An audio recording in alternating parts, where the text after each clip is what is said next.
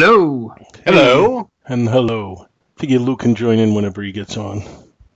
I guess we should do a show, huh?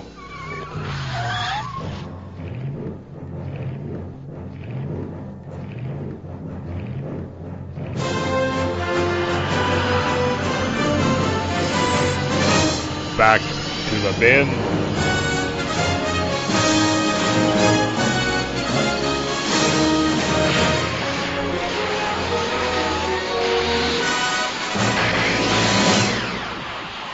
Hello and welcome to Back to the Bins. I'm Paul Spataro, and this week I have a full house here, and none of them are named Bill or Scott. I was supposed to record tonight with Bill, and then he got caught up with some sort of computer problem, which is more convoluted than I care to get into at the moment.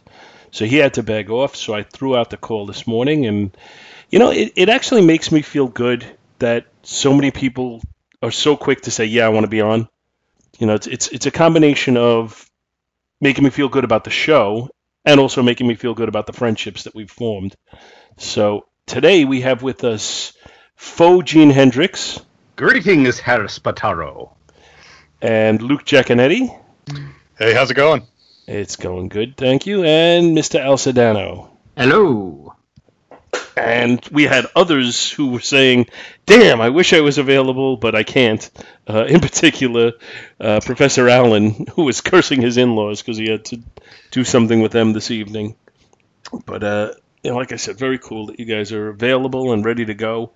And just for the sake of anybody who doesn't follow us on Facebook, when I say Faux Gene Hendricks, Gene, what do we know each other, about 5 or 6 years now? Something like that? Something like that, yeah. And in the time I've known Gene, he's always had a nicely groomed, thin beard the entire time. It has been referred to as the Will Riker beard. And for reasons that escape me, yesterday having been Halloween, Gene decided to totally change his facial hair look in order to do a Halloween costume to please his daughter, of all things. Who would think such a thing? Shocking. Yes. Shocking. Yes. But I'll tell you, I don't remember the last time that somebody shaving some facial hair created such a stark difference in the way somebody appears. It gave Rob Kelly the vapors. Yeah, it's one of those things where, like I told the people at work, if I'm going to commit to a costume, I'm going to commit to a costume. And the character I was dressed up as had this little chin scruff, and that's it. So I had to break out Ye Old Razor. I'm not a fan of Ye Old Razor. Well, it's funny actually. I'm normally clean shaven, but today, as you referenced, yesterday was Halloween. Today is November the 1st, so I am clean shaven today. But today does mark the beginning of Movember, which is the one time a year where I grow. I would like to grow a mustache. My wife told me, and I quote, that a mustache was 280s. So, and I'm like, what? No such thing as 280s. But she's in charge. So, so I actually, this is the one time a year I grow a goatee. So all my Thanksgiving pictures, I have a goatee, and I look, except it's like, okay, that's not what I look like the rest of the year. Well, it is weird when you look around. 70s and 80s were the era of the mustache. Yes. Oh, yeah. I mean, almost every man you knew had a mustache. Very few people didn't. And now you hardly see anybody who just has a mustache. Very, very few. Yeah. So it's kind of an all or nothing thing. Yeah, it's either a goatee, a beard, or clean shaven. It's a combo or something, yeah. But we're not here to talk facial grooming. Of all things, shocking as it is. We're here to do comics. What's that? What was that, Al? So we could have talked about Magnum for a while then. Yeah. I think if we were talking about Magnum, I think suddenly Andrew Leyland would appear on the podcast somehow. Someone talking about Magnum, The current Magnum does not have a stash, is that right? And I haven't seen it. I don't know. I haven't seen it yet either. But we get total silence. Nobody knows. Nobody cares. Because Tom Selleck is Magnum. Right. Yep. Yeah. Now, this show may be, and we'll talk about this for just a minute. This show may be good. It may not be good. But I question the thought process of remaking a show that was so focused on one particular character and that particular character, embodied the show with that particular actor. I mean, it was the same nonsense a few years ago. There was I think it was NBC did a remake of MacGyver with a new guy playing MacGyver, and it's like, yeah, I mean, I get it. It's the that's familiar aspect. It's like, you don't need to tell an original story or get an original concept if you just remake something everyone already knows. But yeah, you're right. I mean, it's so much of, especially a show like Magnum, is in the identity of Tom Selleck, that to the point that, I mean, that became a running gag with him as an actor. I mean, even in like Friends and stuff, they make Magnum PI jokes, and that was about a decade after Magnum had ended. Mm-hmm. So I agree with you. I don't really see the appeal, other than you're going to catch some people that don't want to watch that old show. They'd rather watch something new, I guess. But yeah, personally, I would rather do a rewatch of the entire Tom Selleck Magnum series. Oh right. Yeah. But, to each their own. I'm trying to think if there are any current remakes that I've been watching.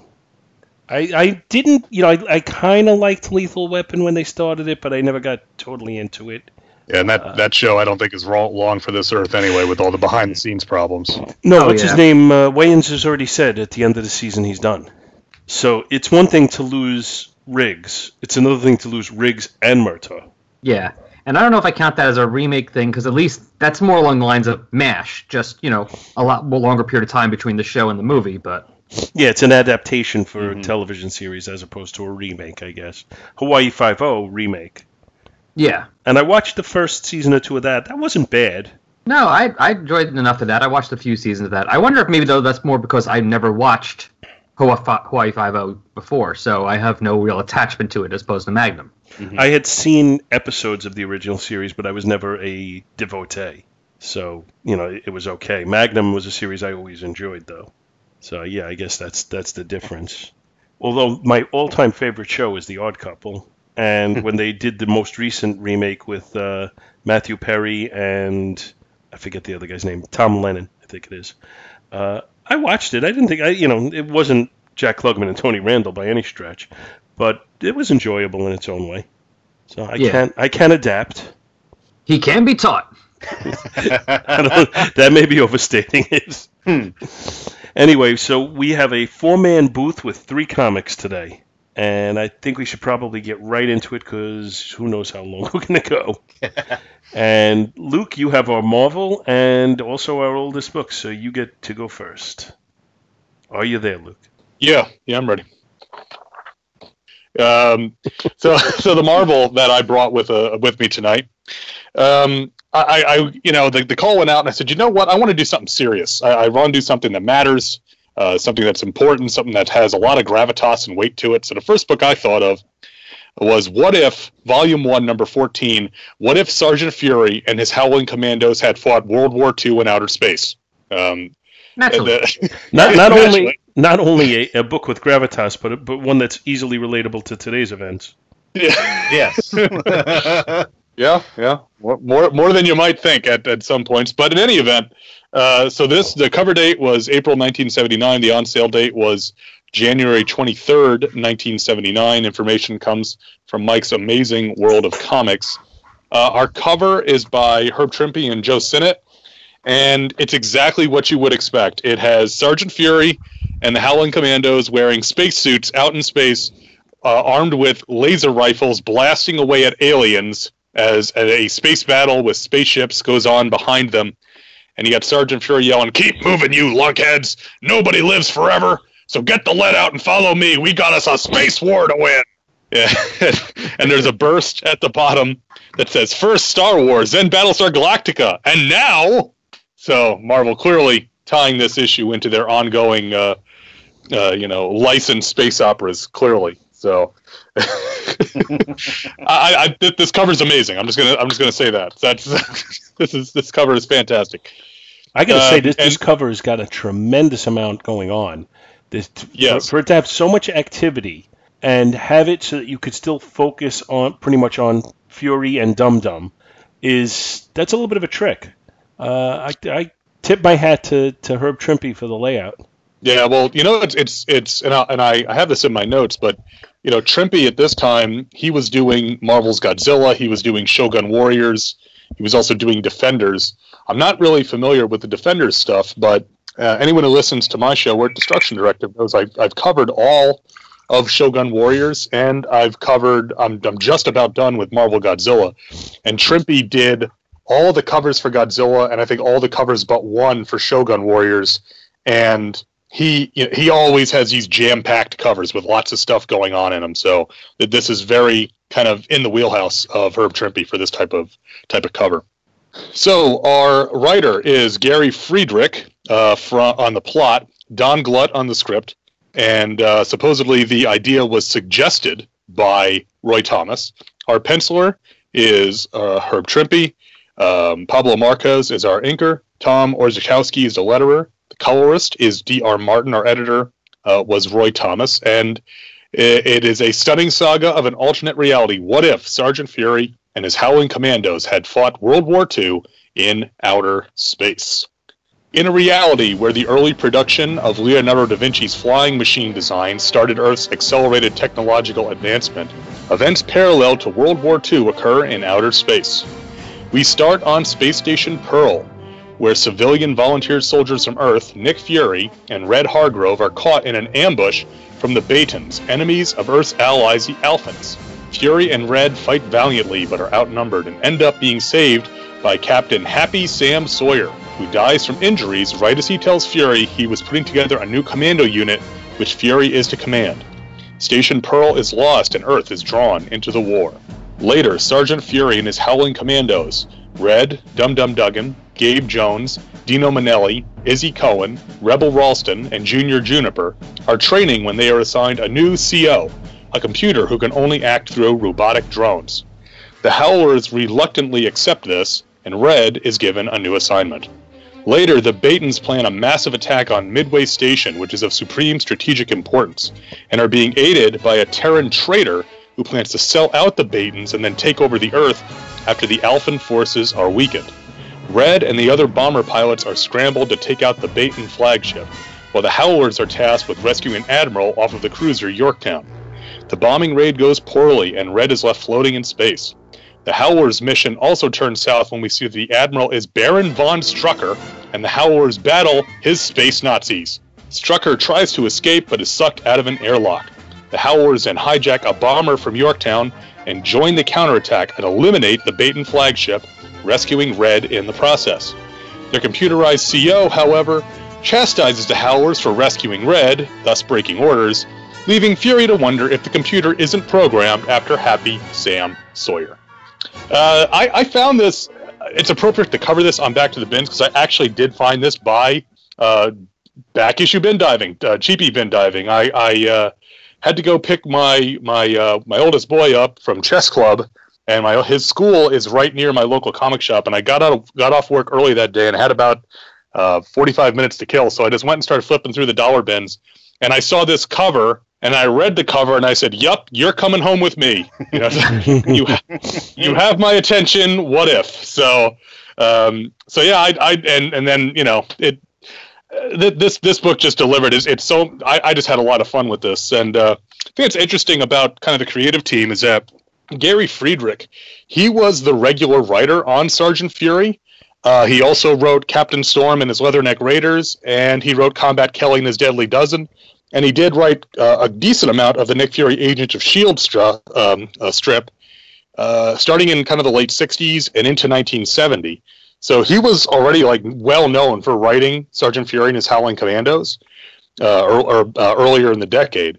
Trimpe did a few of the Agents of S.H.I.E.L.D. and one issue of Nick Fury, but it wasn't a regular gig for him. But Frederick and Trimpe actually worked together quite a bit. They worked on Hulk. Worked on Captain Britain. Trimpe did some early Ghost Rider stuff.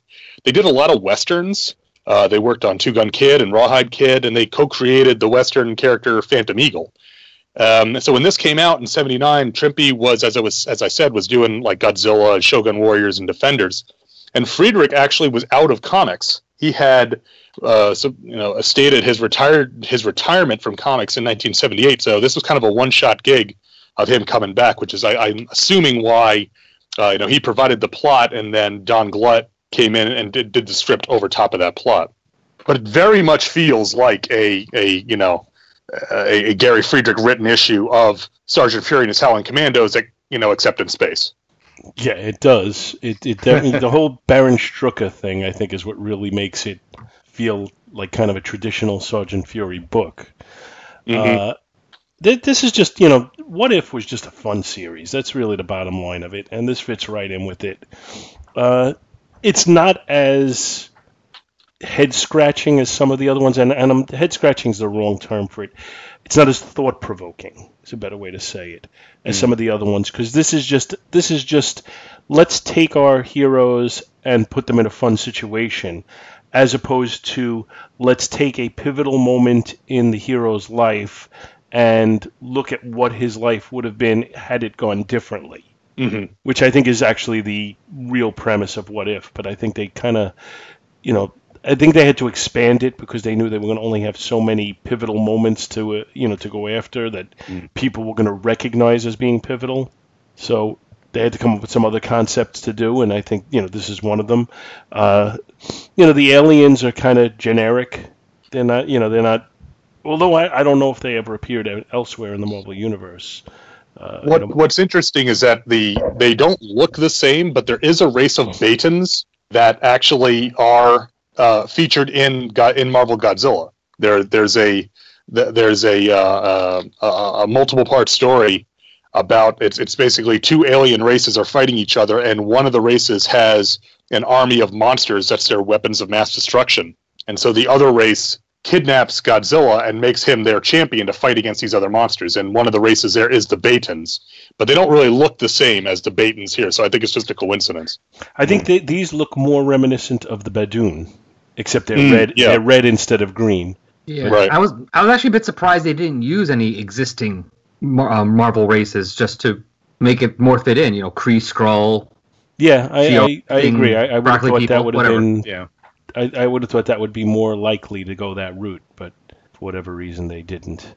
They decided to come up with a new race to deal with. But again, it's fine. They feel a little bit generic, but I don't think they needed to be fleshed out for a one and done story. Mm-hmm. Yeah, I mean, we don't even see the other race, do we? The Alphas. I don't remember seeing them in there at all. And that's the thing is that the Watcher. And the Watcher's wearing like his late 70s gear here. So, he's got Nightwing's collar and he's got, the Warlord's chest piece and all that. The big cape. Yeah. Get me my big cape. Someone get him some pants, though. Where? Well, he doesn't have any legs on the splash page, so he doesn't have to worry about pants if you don't got legs. But but that last panel, oh boy. Oh, yeah. And he's bulked up, too. Yeah, he's been hitting the gym.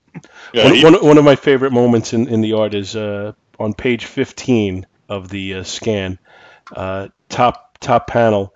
Nick Fury making good use of the gravity and being able to not have to hold a cigar in his mouth. Yeah. That's the best part. The fishbowls on their heads, and Nick Fury has the cigar. Captain Sawyer has his pipe in his mouth. Yep. Yeah. I mean, Dum Dum has the hat. And it falls over his eyes, and he can't see. I mean, it's like a story point, even. Mm-hmm. Yeah, it leans so far into the ridiculousness that and the thing is that even under Friedrich, Sergeant Fury was never as serious as its counterpart over at DC, which is Sergeant Rock. Okay, Sergeant Rock was, I'm not going to say an unblinking look at war, but it was a little less adventurous than Sergeant Fury. Sergeant Fury had a very colorful cast of characters, had kind of recurring villains, and it was a more, a little bit lighter series. So that kind of stuff was common, and the way that Herb Trimpe always draws people with their cigars just kind of flying out of their mouth. He does it with Dum Dum Dugan and Ben Graham in Godzilla. I've seen him do it several times. But it really embraces the idea of, okay, something weird happened and now we're fighting in space, but otherwise they're still the same Howlers. There's nothing about this that really changes any of their characters around. And that was the thing I really enjoyed, because it puts Trimpe in his element, because Trimpe was a big fan of like technology and monsters and robots, so he has all this sci-fi stuff to draw, and there's spaceships and space stations and aliens and robots and all this stuff in here. So he gets all this interesting technological science fiction-y stuff to draw, but at the same time, it's recognizably Sergeant Fury and his Howling Commandos. and so that just really, especially given at this time, by 1979, I want to say that Nick Fury was still being published, but it had been in reprints for many years. Yeah, at this yeah, point, they weren't producing anything new at this time. Yeah, I find Nick Fury to be a fascinating character because they introduced him as Sergeant Fury in May of 1963, but then they introduced him as a modern-day spy in December of 1963. Mm-hmm. So there was a very small gap there, where he only existed as a war character, and I think that might be the biggest difference between him and Sergeant Rock. Now, I think Sergeant Rock, they eventually gave him a modern day persona. It depends how you look at it. Yeah, I don't think they ever actually came out and said this is the same guy, but it's kind of implied. Yeah, they implied. I know in the Keith Giffen Suicide Squad series, the 12-issue one that had Major Disaster in it, and Killer Frost, he was supposedly the one in charge. But then at the very last issue, they leave it ambiguous as to whether or not it actually was Sergeant Rock. And isn't a character who's a general called like General Rock present during like the Final Night story, and some stuff like that? Or Worlds at War. Or Worlds at War, one of them. Yeah, that's when it. Luthor was president. He was like the Secretary of State. But again, I think they did some kind of things where they kind of implied that, well, maybe it's him and maybe the real Sergeant Rock actually died, because it wasn't supposed to be that he's killed with the last bullet of World War II. Yes, that's always been kind of that too, yeah. But even just saying that, you get the idea right there that Rock is a very different character than Fury. Fury has a lot more actual personality and character than Rock. Mm-hmm. Rock is depending on the story, the amount of personality that Rock shows varies. I mean, there's a few where he really is a very well fleshed out character, and there are others where Rock acts more like the sounding board, almost like the narrator, when the focus is on one of the other members of Easy, and Rock is talking to you as a reader, and telling you how the story is progressing.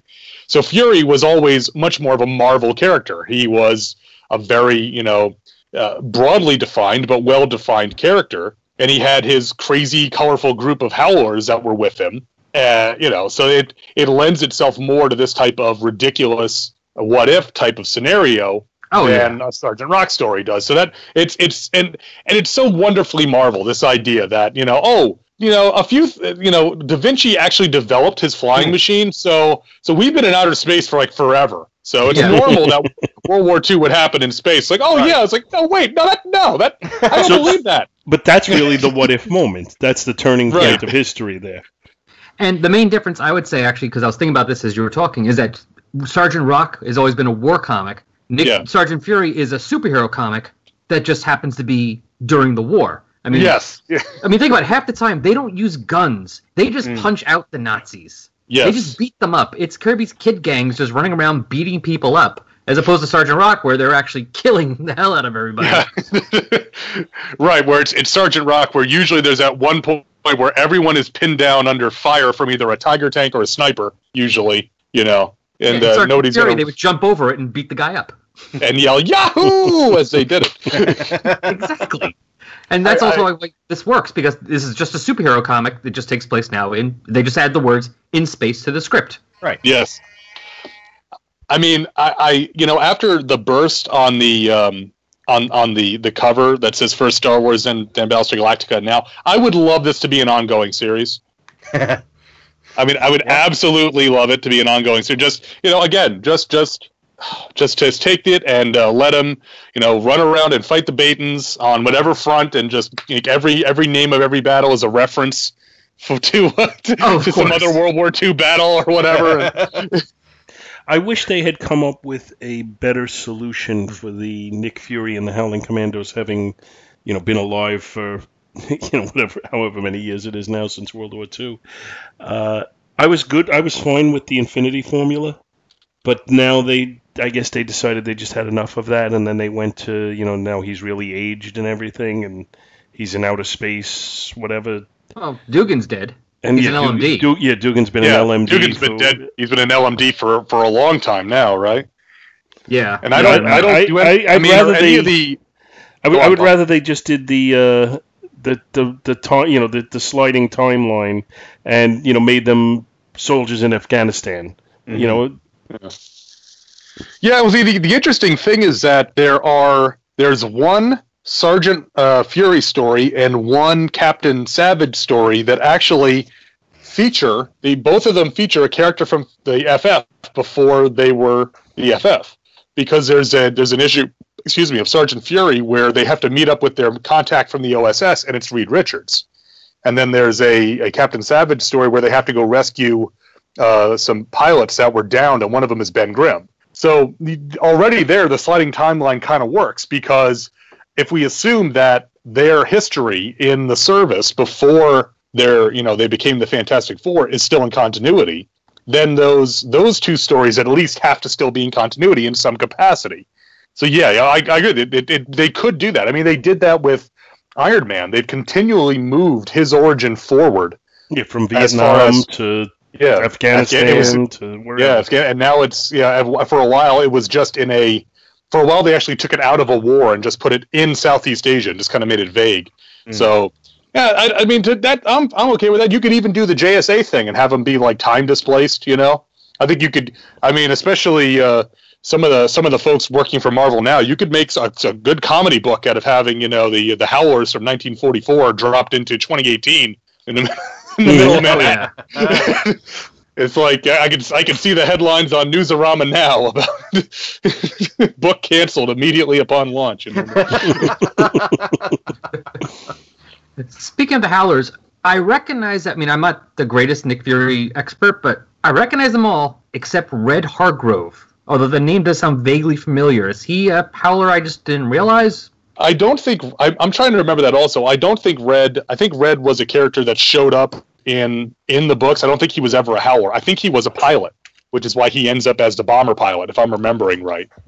But yeah, the regular crew of Howlers, Dum Dum Gabe, Izzy... Junior, Dizzy, Rebel, Dino. I mean, those are the guys. That's the regular crew. So I'm not sure. I want to say Hargrove was a secondary character, but not an actual Howler. Okay, I'm actually looking him up. Oh, first appearance, Sergeant Fury, number 7. Okay, so he's been around for a long time. Been around for a while. Just like Captain Sam has been around too. Yeah. He only has 2 issues before this: issue 7, issue 34, and then this issue. Oh, really? And then he's in the four issues of the Marvels project, and that's it. According to Marvel Wiki, Red Hargrove was a friend of Nick Fury. They met at the church of his brother Louis and became inseparable friends.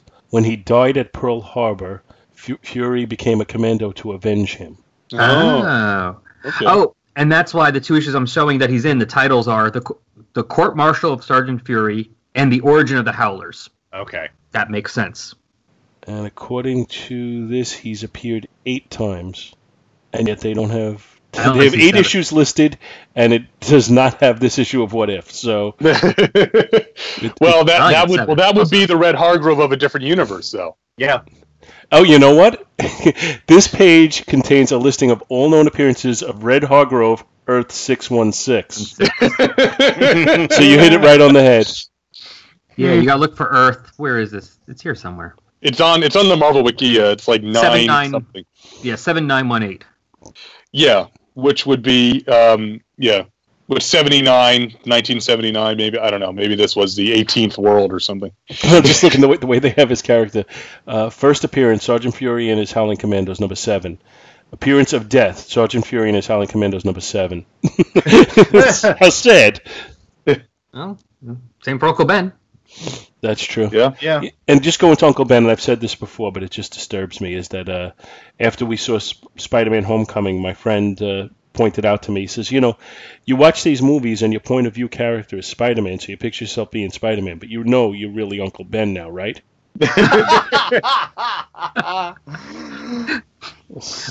Just shut up and go away. Well, that's so like, your friend said that. Yeah. Sorry. Well, that's like, your kid wants to be Batman for Halloween. What does that tell you? It means you're Thomas Wayne. Goodbye. Yeah. Dad, let's go down this alley. Come on, just go down the alley. It's okay. It's okay. Let's not go see the Mark of Zorro, please. That's another one that that there was a joke on There used to be a webcomic called Short Pact, and there was a joke about the sliding timeline for that, and that was always the mark of Zorro, and they kept moving it forward. It's like, eventually he's going to go see, like, Pokemon the movie or something, right? But it's funny because he could have seen it with Tyrone Power, and then he could have seen it with Antonio Banderas. Right. Yeah. But we are going afield here. Well, there's. I mean, as far as this book it's very consistent. It reads like a Gary Friedrich Sergeant Fury. It looks like it's drawn by Herb Trimpe, and I mean, I'm a big fan of Herb Trimpe's stuff, and this is right in line with what he was doing on the other books at the time. I mean, the design of all the space stations and the ships and the alien ships. I mean, this looks like it could have been in an issue of Shogun Warriors. It definitely is his style, and I think I think it's a good fit for him. There's a lot of action. There's not a lot of there's no people talking, just standing around flapping their gums. Everybody's in action on this, and usually smoking. So that's also a lot of smoking. But I see a big difference between Herb Trimpe on the cover, inked by Joe Sinnott, and Herb Trimpe inside, where it still looks like Herb Trimpe did a nice job with the pencils, but I do not like the Pablo Marquez inks as much as I like the Joe Sinnott inks. Oh, yeah. Sinnott has a much finer line, especially on the faces, than Sinnott does. Although, the thing is, Marcos, excuse me, yeah. The thing about Marcos over Trimpe, it almost gives it a sort of Kirby look in certain parts of it, especially kind of in Nick's face a little bit. And because Trimpe, to me, when he's really doing a very Marvel book like this, he always has a bit of Kirby to him. In fact, I just talked about this. I did there's a 2-issue story in Godzilla where Godzilla is sent back and teams up with Devil Dinosaur. Mm-hmm. And there's a lot of Trimpe doing Kirby. There's a lot of Kirby crackle. He actually has a 1-page splash followed immediately by a 2-page splash. He's got, the big army charging with the one guy in the foreground looking back. There's a lot of little Kirby touches in it. And so this kind of feels like that. There's parts of this that look a lot like he's trying to do Dick Ayers. Page 24. A little bit of Dick Ayers and a little bit of John Severin. Mm-hmm. Right. So there's, so I mean, to me, it's like I agree with you that Marcos's inks are a bit heavy, but for a war story, and there's a lot of black in the story anyway because it's in outer space. I can buy it. Oh, it's not bad. I'm not trying to say it's bad. I'm just saying I think the Sinnott inks are superior. That's really what it comes down to. I think the Marcos inks are okay, but the Sinnott inks are superlative. Mm-hmm. And one thing I'm just noticing now that I didn't expect, especially for a one-shot Nick Fury story, from beginning to the end, he has 2 eyes. Yeah. He doesn't have the eye patch ready. He doesn't lose an eye. Doesn't get an eye patch at all. None. Nope. 2 eyes the whole way through. Although half the time he is squinting like Popeye, so it looks like he could only have 1 eye. Yeah, I'm trying to remember where in the timeline it was that he lost his eye. It was as Sergeant Fury, because they did have the issue where he lost his eye. But I don't recall where that. But I believe that was a retcon, because when he shows up the first time as Agent Fury in the pages of Fantastic Four, I want to say he has both eyes still, doesn't he? I don't recall. I don't remember. I seem to recall that, and I think it got explained away as like, oh, that was my LMD or something like that. So, as all things with S.H.I.E.L.D. are explained away, and everyone just accepts. That's Fury's excuse for everything. Oh, I saw you with that woman. No, it wasn't me. It was the LMD. Sorry. What? Wasn't me, Countess. It was. It's like I was undercover. It's all part of the. I don't know why my Sergeant Fury sounds like Krusty the Clown. I don't know. I thought the generals were due. I mean, come on. He's just a gruff guy from Brooklyn, I guess. But so, any other thoughts on this before we get into the grades? No, I pretty much we went through my notes. Yeah. The only thing I want to add, just by the way, though, I did look Fantastic Four 21 2 eyes. Yep, that's what I thought. Yeah. Yeah, that was it. The only other thing I thought of was amused by Baron Strucker's death. Yes. He's very much like Sir Hugo Drax from Moonraker, which was the same year. Yeah. But actually came out. This came out before Moonraker, because Moonraker came out in the summer of 1979, and this was on stands in January 1979. Well, does Drax die that way in the book? No. Okay. No, the book doesn't actually involve. The book involves like rockets, not spaceships. So he doesn't. There's no space travel in the book. Aha. In the book, I want to say Drax is blown up by his own rocket, if I'm remembering right. It's one of those things where, you know, Bond, he does A Spy Who Loved Me and programs the targets to hit their launch sites and all that, you know. But and just to your earlier point, Paul, that, you know, they initially started this as they're going to change one key moment in continuity, and they started branching out. The next issue box, what if 4 different people became Nova? That's the story. They must have had piles of letters, people demanding to know what would happen if, you know, moderately unsuccessful, solo star Nova got turned into 4 different people. I have to say, only Linda Harrison is Nova for me. Somewhere there's a Frankie Ray fan just stewing, but anybody who doesn't know, Linda Harrison is the actress who played Nova in the Planet of the Apes movies. Anyway, so Luke, this was your book, so you are first to rate. Okay. And one other thing I just thought was funny, I have the actual issue here in front of me. There is a house ad for Shogun Warriors in this, so it's like, you know, it's if you like Trimpe, there you go. There's more of them. So the cover. Now, a lot of times on Back to the Bins, we say that we reserve A's for the iconic classics. And if that's the case, this is the highest possible B+ I can give. It's insane. It immediately catches the eye, which is how I found it. I love the corner box, which is a take on the old Sergeant Fury corner box, except he's now wearing a fishbowl and has a laser rifle, to the point that he even has his sleeve torn, like the old Sergeant Fury corner box. Yeah, you're right. I didn't notice that. Wow. Yeah, that wouldn't cause explosive decompression at all. Apparently not. You know, I mean, they're already smoking in an oxygen-rich environment, and that's not causing any problems. So. That's true. He's too tough for explosive decompression. But I love the lasers flying everywhere, the star field, all the action going on behind them.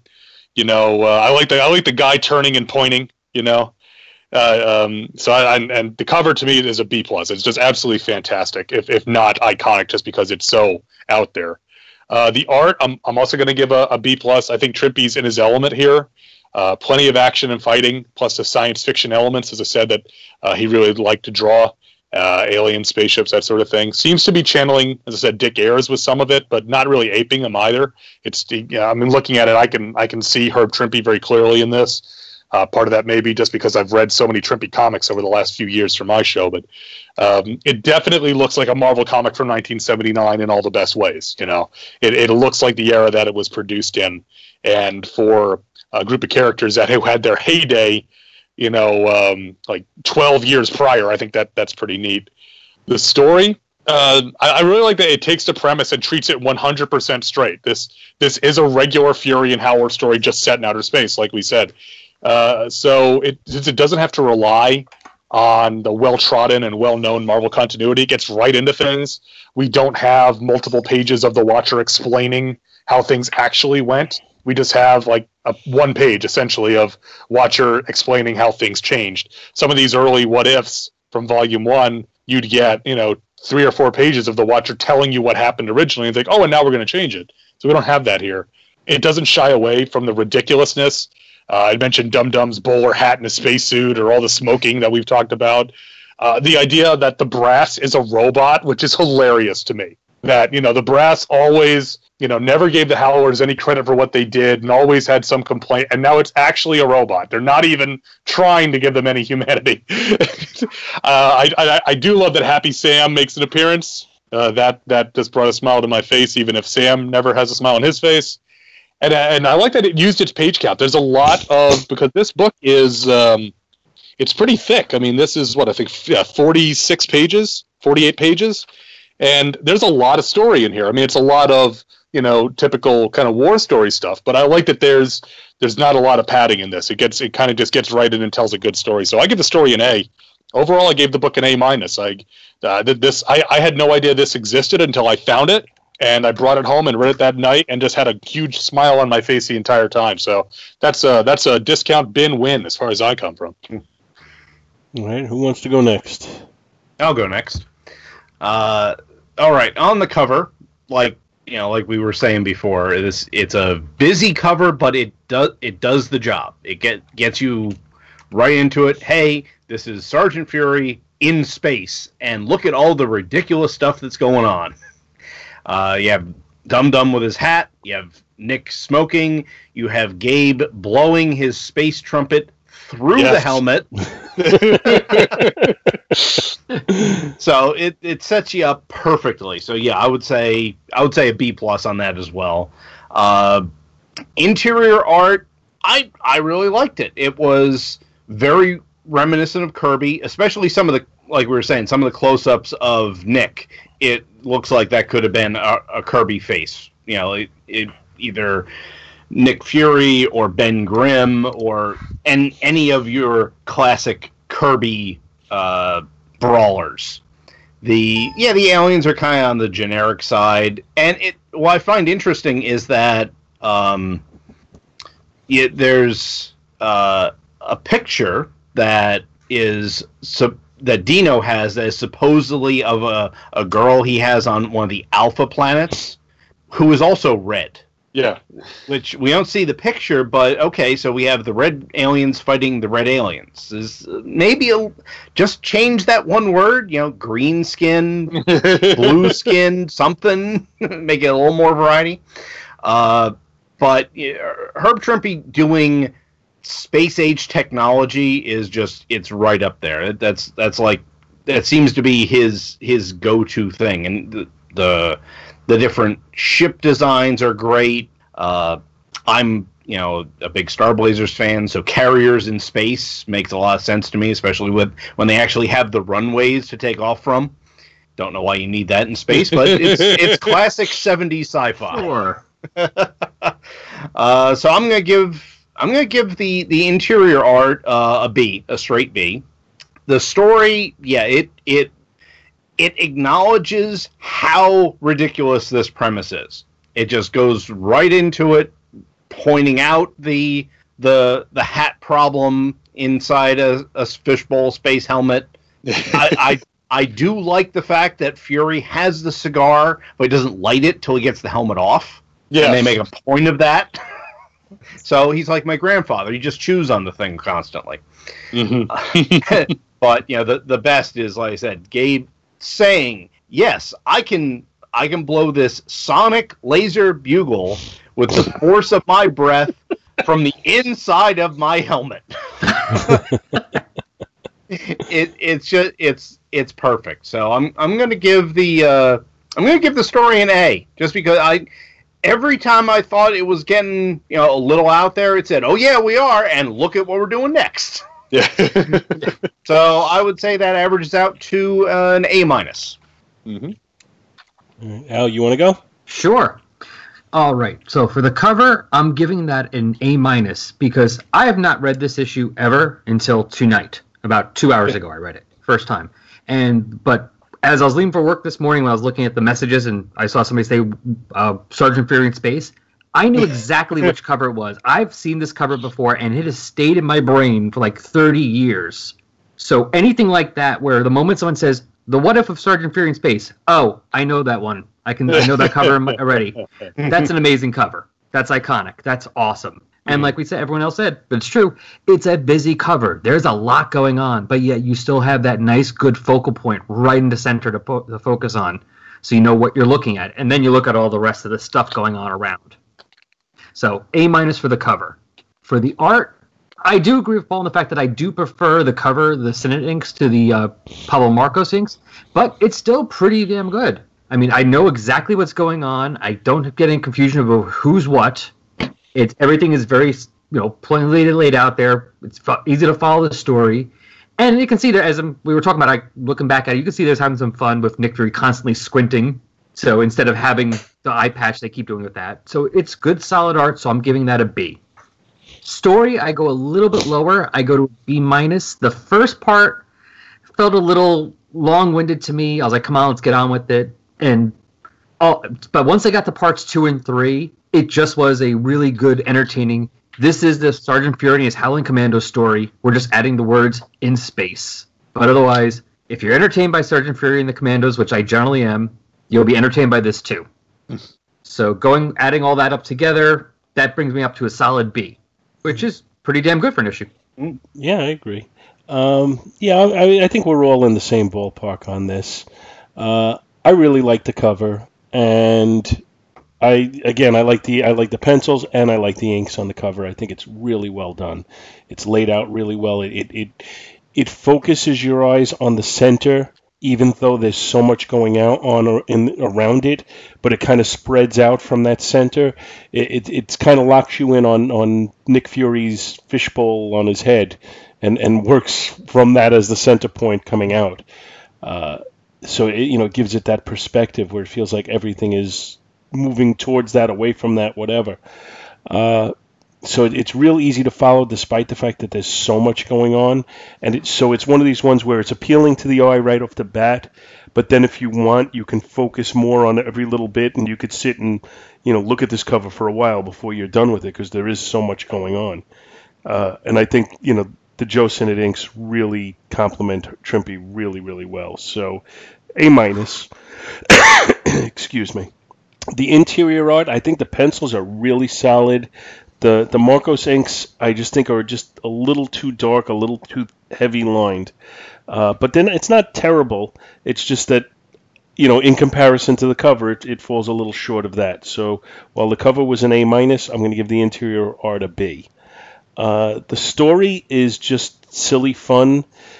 And, sometimes I wonder if I'm looking at these things with a nostalgic eye or a fair criticism, because this is one that I picked up when it was new, and I think overall it's just a fun story, but it is one that it doesn't have long-lasting effects. So I'm gonna give it a B, and overall I will give the book a B+.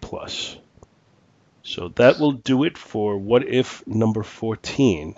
Moving on to our second book, that will be Mr. Fo Hendricks. All right, going with the whole space theme here, we have Star Trek, the first series by DC Comics, issue number 12. And the cover date on this was March 1985, on sale date December 13th, 1984. And thank you to Mike's Amazing World of Comics for that information. The writer/co-editor was Mike W. Barr. The artists were Tom Sutton and Ricardo Villagrán.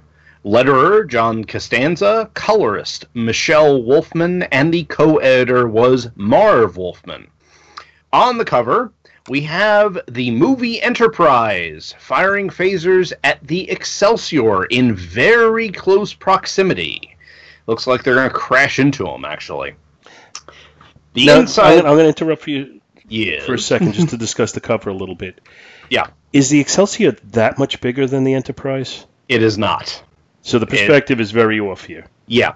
Yeah, because the Enterprise is much closer to you as a viewer than the Excelsior is. So based upon the way this is drawn, the Excelsior has got to be 25 times the size of the Enterprise. Yeah, the perspective is definitely way off on this. In fact, later on, inside the book, you see them at least the saucer section of the Enterprise right behind the Excelsior, and even that's off because the Excelsior is bigger, but it's not even. It's not even double the size, is it? Yeah, it's not even 50% bigger than the Enterprise, as you see in Star Trek 3. They're in space dock together, and they're not dramatically different. No, it's obviously the more advanced, the larger ship, but it's nowhere near this much different. You know what it is? It's the Enterprise with a beer belly. So it's just bloated. Yeah. It's been on shore leave too much. So, I mean, I guess, you can give some dramatic license for the way it's drawn, but it's just, I don't know. It bothers me a little. Yeah, it's not a very good depiction of the ships. Anyway, Moving on the inside, we start with a captain's log, where Admiral Kirk, even though he's wearing the wrong rank on his uniform, fills us... Admiral Kirk. Admiral. Fills us in that the Mirror Universe crew of the Enterprise has taken over the Excelsior, and his crew has taken over the Mirror Enterprise. As Kirk tries to disengage the auto-destruct, the computer tells him that it cannot be halted. And that brings us to our title, The Tantalus Trap. With only a minute left, Kirk orders the crew into the saucer section. With 39 seconds left, we switch to the Excelsior bridge, where Mirror Kirk is gloating about how he outmaneuvered his counterpart, and that he only needs for Spock to return from Vulcan with the secret of the Genesis device. Meanwhile, on Vulcan, Mirror Spock is mind-melding with the recently resurrected Spock. As the two are fighting for mental dominance, we see flashes of scenes of both their lives. One Spock eventually falls, but which one is it?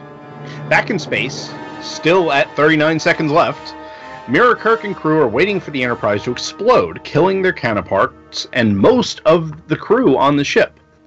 Mirror Kirk lets out a laugh as the Enterprise explodes, but then orders Saavik to do a wide scan, where they discover that Mike W. Barr has read Mr. Scott's Guide to the Enterprise, as Kirk used the explosive bolts to detach the saucer before the engines exploded.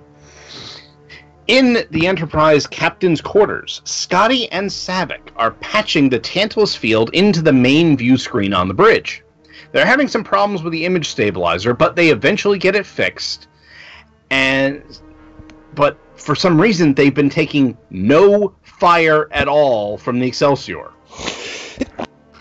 So Kirk decides to use the Tantalus field and zoom in on the Excelsior's engine room, where they use it to destroy the power converter, just as Mirror Kirk decides to open fire.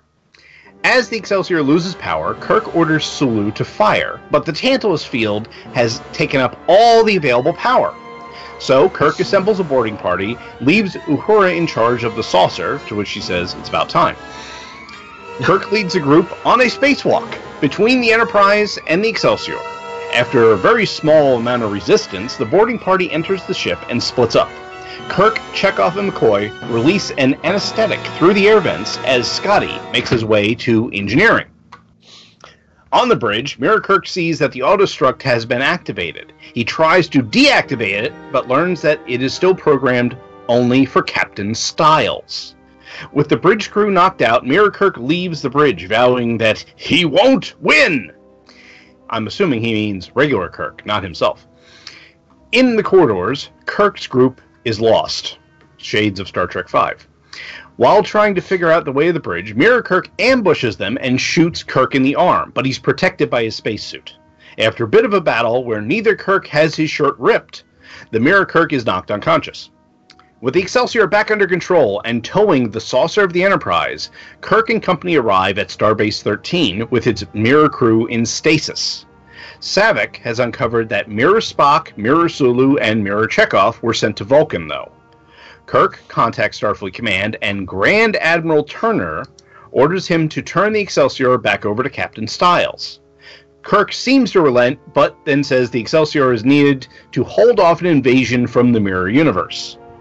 Turner tells Kirk that this is mutiny, but Kirk doesn't care and cuts the transmission. Uhura reports that the Enterprise crew on Starbase 13 are calling. Bearclaw, Konam, and the other new members created by Mike W. Barr ask to join up with Kirk. He starts to turn them down, but relents and welcomes them aboard. Kirk then calls Commodore Garrett, who somehow hasn't gotten an arrest order for Kirk, wink wink nudge nudge, and has managed to incapacitate Captain Styles. And Kirk thanks him for the supplies and refueling. The Excelsior then departs under the cloud of eventual court-martial.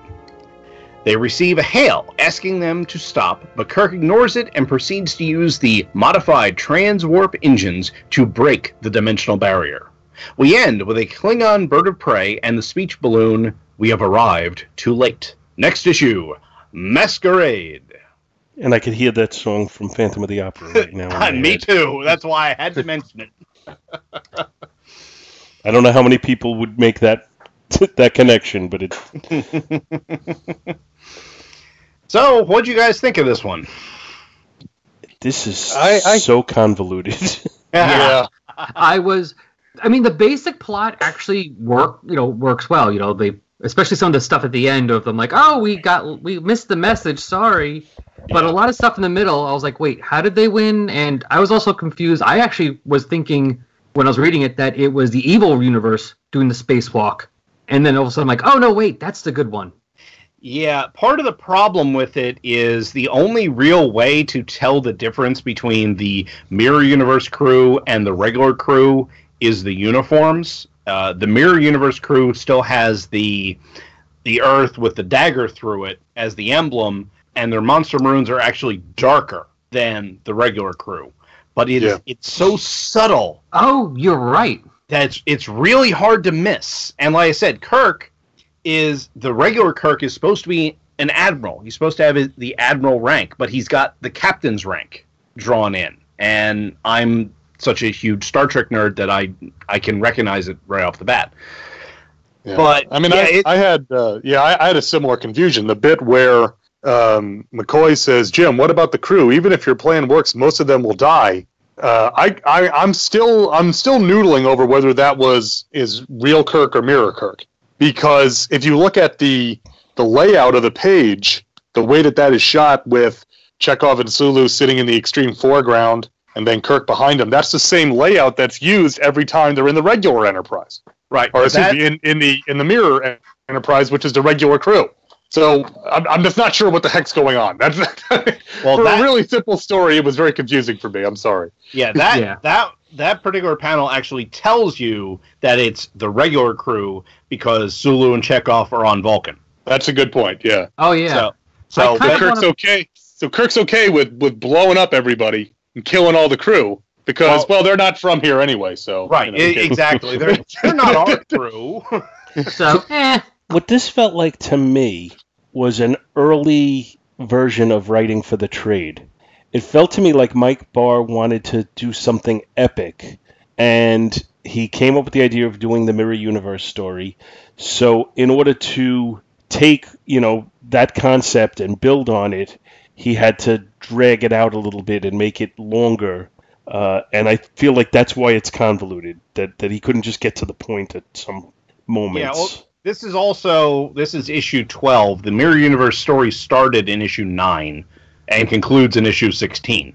Yeah. Oh, wow. So it's pretty long. Yeah, we're dead in the middle of it. And the main thrust of this is obviously he wanted to do a Mirror Universe story because this is the first Mirror Universe that we've seen since the original episode.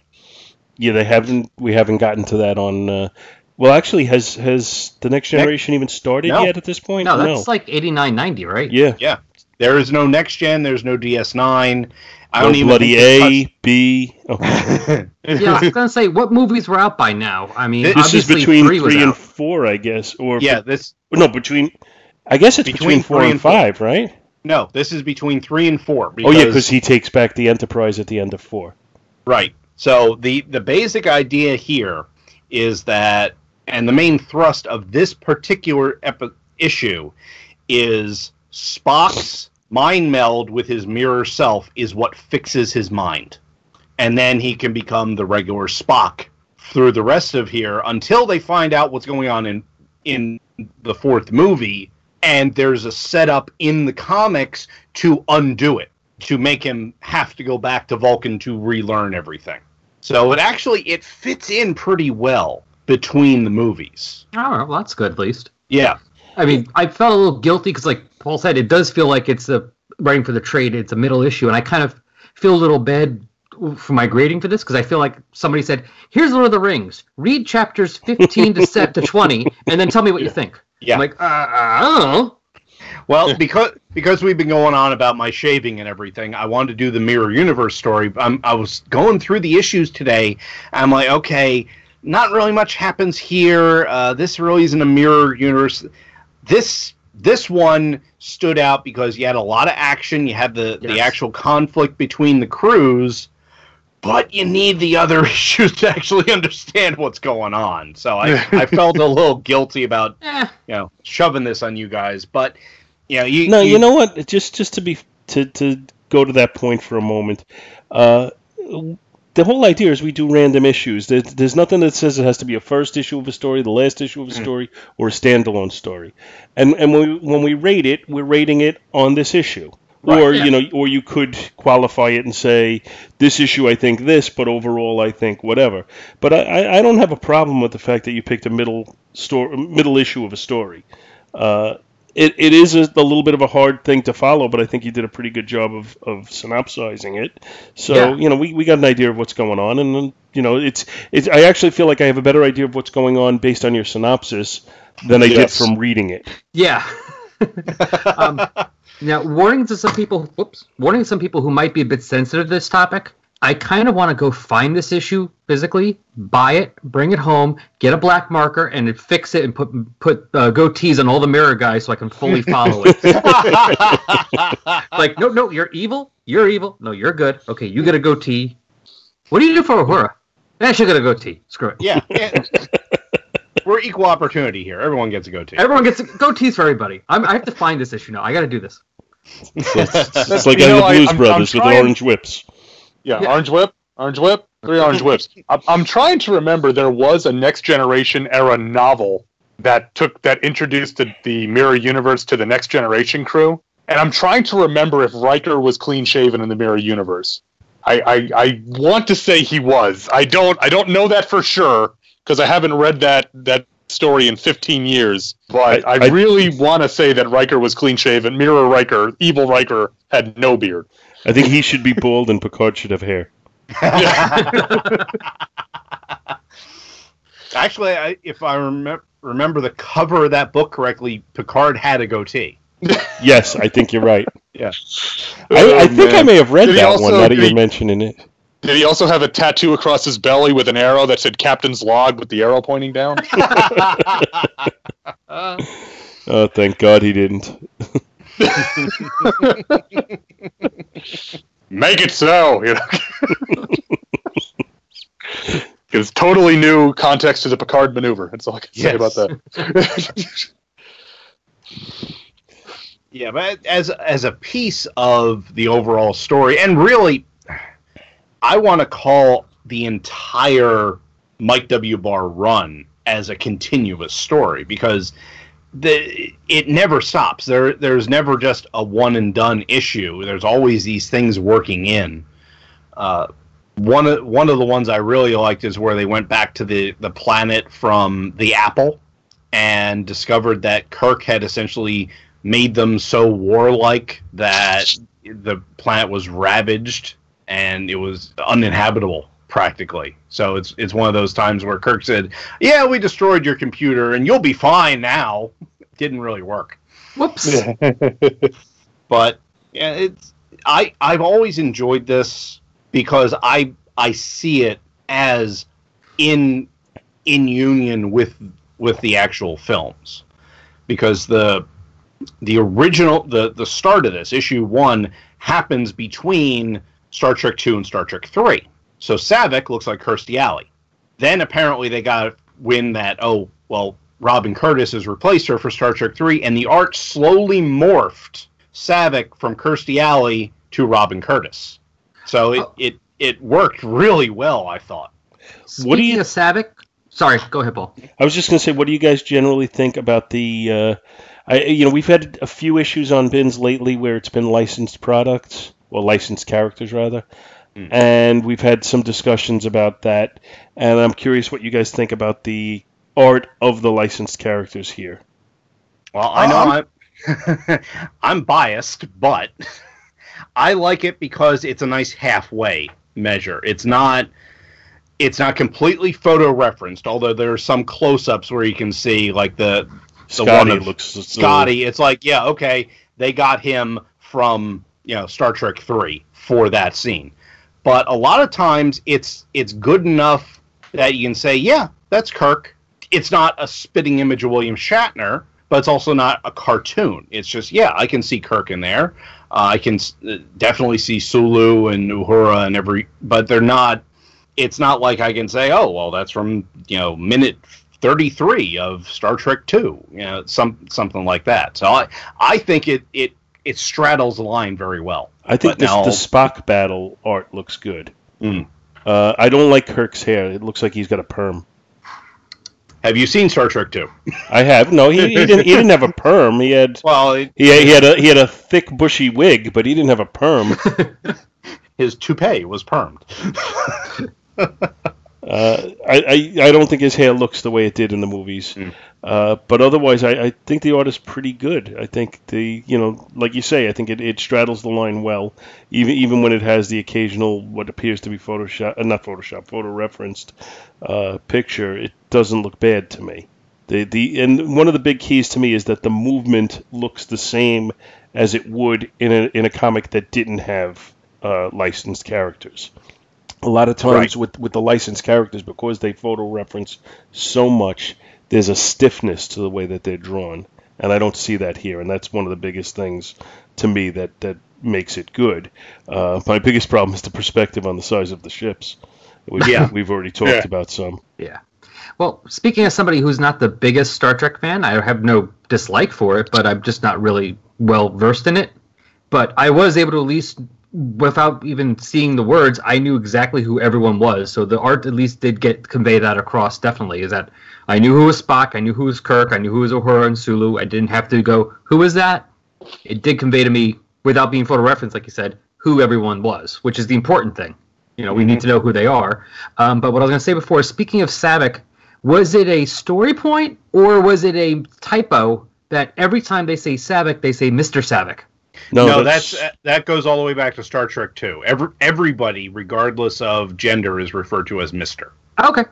Until Janeway. Yeah, well. I'm paid, I'll get. I mean, I love Voyager, so that's not a bone of contention for me. That's but in any event, no. I mean, I like the art also. Like I said, the main problem that I had was like you had said, Gene, is that it's tough to tell the regular universe versus the mirror universe characters just because there's not enough differentiation in their presentation, in their uniforms, in their colors. At least not in this PDF. Which I'm assuming is from that really wonderful Star Trek comics collection DVD that you can get out there. It is, which is great because it's legit, it's fully licensed and all that. So, but it was just hard to tell. Now, if you take this art style and you tell a story that doesn't involve the mirror universe, any other type of Star Trek story, then this art is perfectly good because as Al was saying, I recognize everybody. Everyone looks on model enough. Without it being, oh well, that's like you were saying. This is clearly from this scene or that scene. That it looks like a Star Trek comic. Certainly looks a lot better than some of the Gold Key and Marvel Star Trek comics I've read. So, including those Voyager ones, which it's really just a little suspect in the art in some places. So, when you mention the Gold Key ones, you're not setting the bar very high. No, but there's also a Marvel one where on the cover Spock is saying that gnomes don't exist, and like there's gnomes and goblins in the story and stuff. So I know exactly the one you're talking about. My friend Adam found that at Heroes Con many years ago, and he says, I don't know what this is about, but I've got to buy it. In which case, the cover does its job. Does its job. Yeah. All right, I guess it's time to put some letter grades on this one. All right, my book. I will go first. Cover. If you take the ships on their own, they're done very well. This is my favorite version of the Enterprise. Like we were saying, no bloody A, B, C, or D. Motion picture version.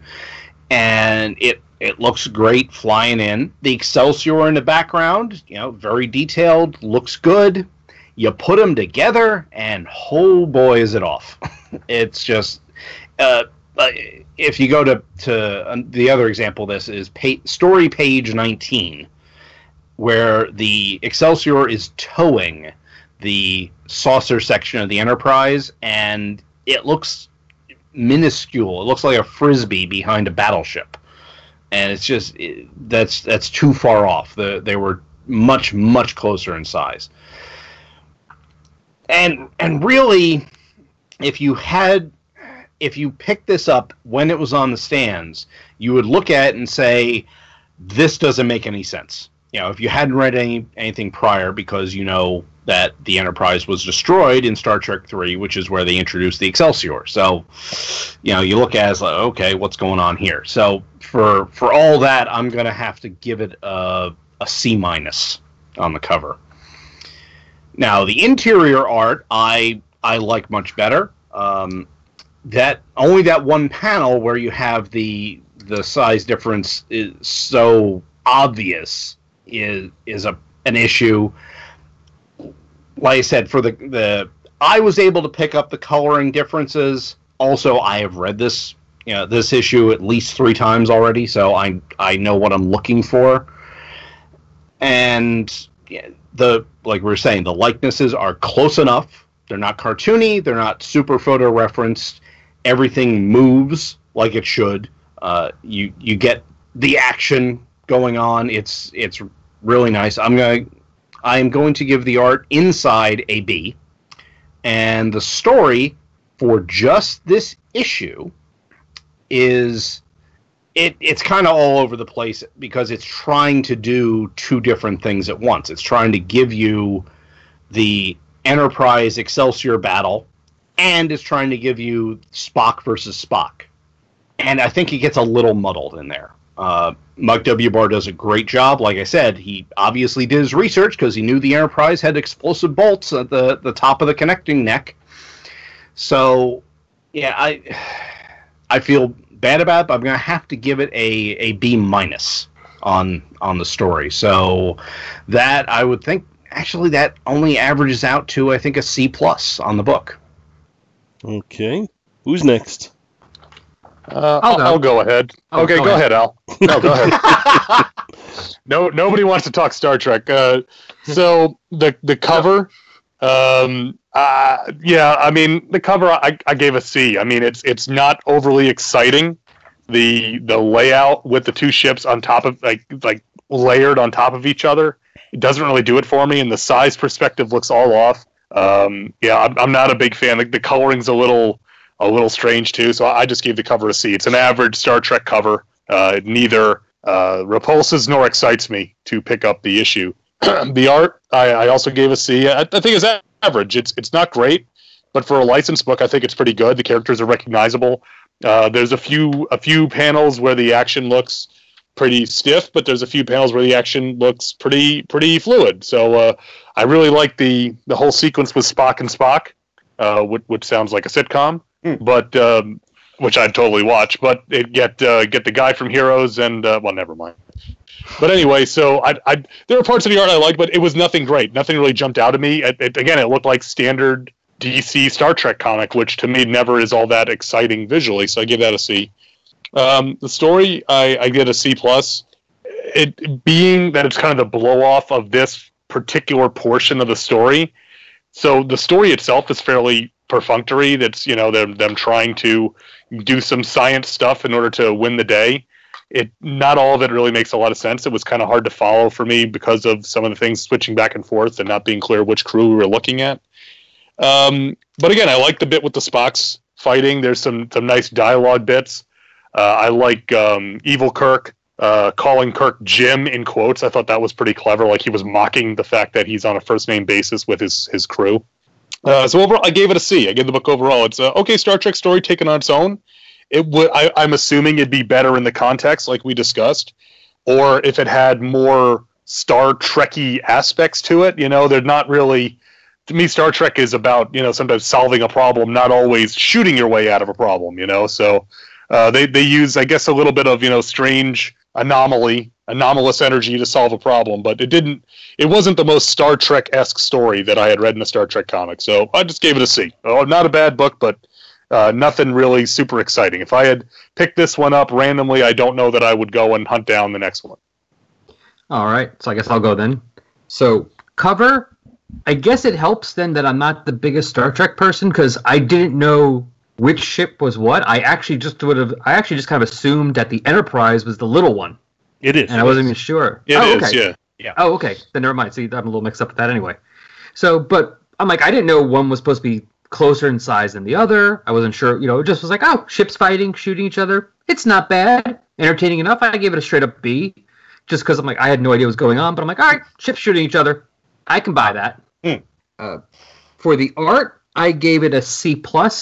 There were some things that were a bit stiff, which I do notice a lot. Like you said, that does happen quite a bit, it seems like, with licensed properties. But at least I knew who everyone was, and the Spock part was really good. I did enjoy the Spock thing a lot. But one of the problems with the art, of course, was especially because of they're using mirror image characters, and I was having trouble differentiating which one's which visually. So that drops it down a bit because I'm getting a little lost in the story, going, wait, now who is this again? This is you're good, you're bad.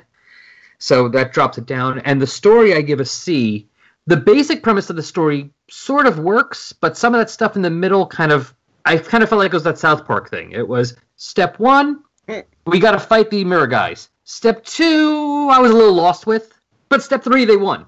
And then some of that stuff afterwards when they won, I did enjoy that act. Actually, I enjoyed that part after the battle a bit more than before the battle, with the whole, routine of, oh, we must have lost that message, and oh yeah, no, I guess we're gonna have to go. Oh, we didn't see you, sorry. I was entertained enough with that to at least bring it up. Plus the Spock part definitely was a nice little in the middle of, okay, I know what's happening here. I can definitely follow this part. That's good. That's bad. Here's his story. Here's his life story right here in the center page spread. So that helped me out quite a bit. Although, like I said, I do feel a little bad with the ratings because it's like I'm rating the middle chapters of a book, and I'm rating the whole book on that. Maybe if I read the whole story, I might give it a little higher overall. But so for now, for this issue individually, it averages out to a C+. Okay. I don't dislike the way either ship is drawn on the cover. I do have issues with the Excelsior being a pale blue. I really don't get that. I can deal with the yellow haze on the Enterprise, thinking, maybe that's reflections off of a star or something. I don't know. But the pale blue just looks weird. And I can't forgive the perspective, because I'm thinking that the Excelsior is 20 to 25% bigger than the Enterprise. And yet, as drawn here, it's like 25 times the size of the Enterprise.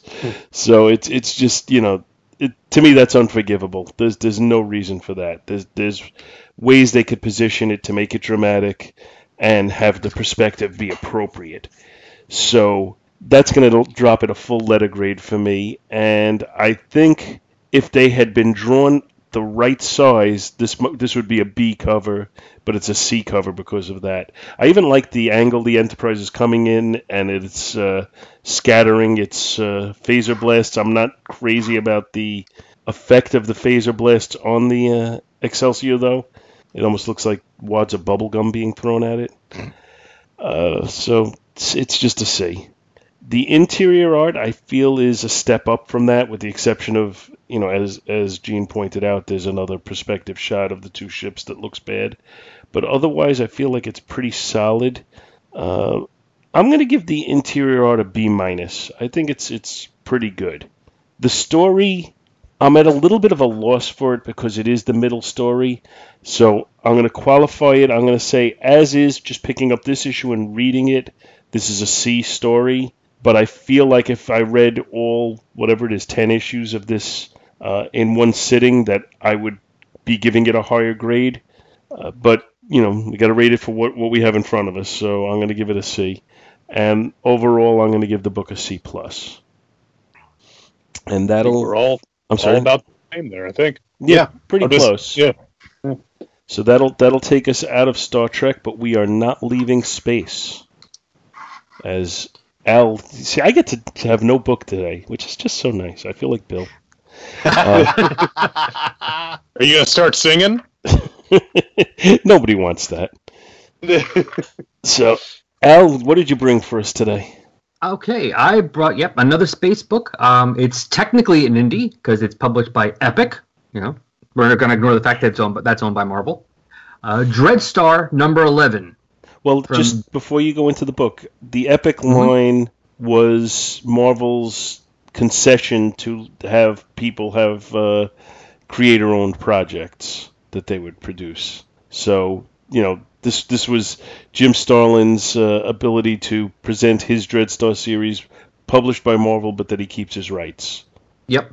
So it's kind of like the somewhat like Vertigo Yes. Without the license, without the company properties like Sandman and Doom Patrol.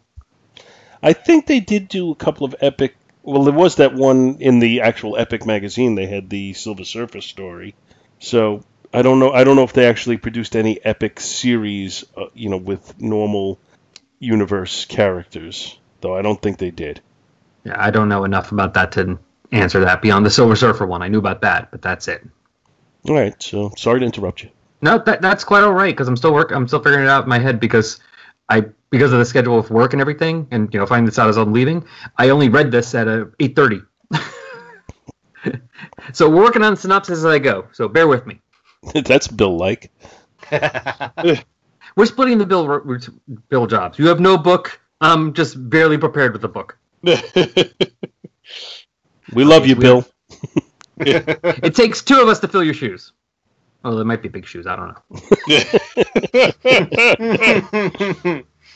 Anyway, Dreadstar number 11, like we said, published by Epic. The cover date was June 1984. On sale date was April 24th, 1984, with a whopping $1.50 cover price. And basically, everything here was done by Jim Starlin, with the exceptions of the letters by James Novick, colors was Christy Scheel, and Archie Goodwin was the editor. And my random generator picking this issue did really well because this issue is called Origin, and it is a complete one-shot story that kind of gives us a basic idea of what's going on in the background of this whole Dreadstar story. We start in a world called Titanus, where what is his name again? Basically, Space Pope, evil Space Pope, has conquered the planet, and they kind of split up the people into productive and non-productive. And the non-productive people, there's way more than they expected, so it's going to take them a while to execute them all. So he uses his magical abilities to kill all of them at once, thousands of them. And then all of a sudden a space warp opens up, and one of his men, Cardinal Spidar, shows up. He had been trying to kill our lead character, Dreadstar, and his crew, failed, and apparently had vanished, shows back up in this portal. Evil Space Pope is ready to kill him because he's a failure, but he tells him, I know how to defeat them. So now he wants this man protected and brought back to health so he can help him defeat his enemies. While he's waiting for that, he realizes they're over a planet that he was from, and he starts to reminisce about his childhood. His mother was human, his father was an alien, was not really liked on that planet to have fraternize with aliens. They were going to leave together until Dad's spaceship crashed and he died. So mother and child are stuck on this planet where instantly she loses her job, they're ostracized, everyone hates them, he's almost killed on a daily basis until some guy randomly shows up, decides to smash open their door in a fit of hatred and beat mom to death. And he's acquitted in about 2 hours because no one cares. Our poor child at the age of 9-10 years old is sent to work in the sewers. His boss/guardian basically beats him. As it says, his favorite saying was, beat hard the child, it'll keep him mild. He grows to hate this guy, but he does have one friend, the man's niece, Lena. She at least shows him kindness, and he falls in love with her, though she never knows that. Eventually, another guy shows up named Tribeccus Londo. He's part human, part alien, but they don't care about him being part alien so much because he's really rich. So that makes it okay. They're not really sure what, the people of the planet aren't really sure why he's there. They think he's just there for, maybe he's setting up business, maybe he's going to run for politics. He eventually finds this kid and hires him to take him out of the sewers to work for him. Turns out the universe is split up into two fractions, the monarchy and the instrumentality, which is basically a whole religious government. He works for the instrumentality, and they also deal with magic, and he can sense this kid is great magic. So he wants the kid to go with him, and he knows this planet will be an important way station one day for the monarchy, but that can't happen. So it has to be destroyed. Kid's fine with this, but he does want to at least bring his quote-unquote girlfriend along, because he loves her, he doesn't want her to die.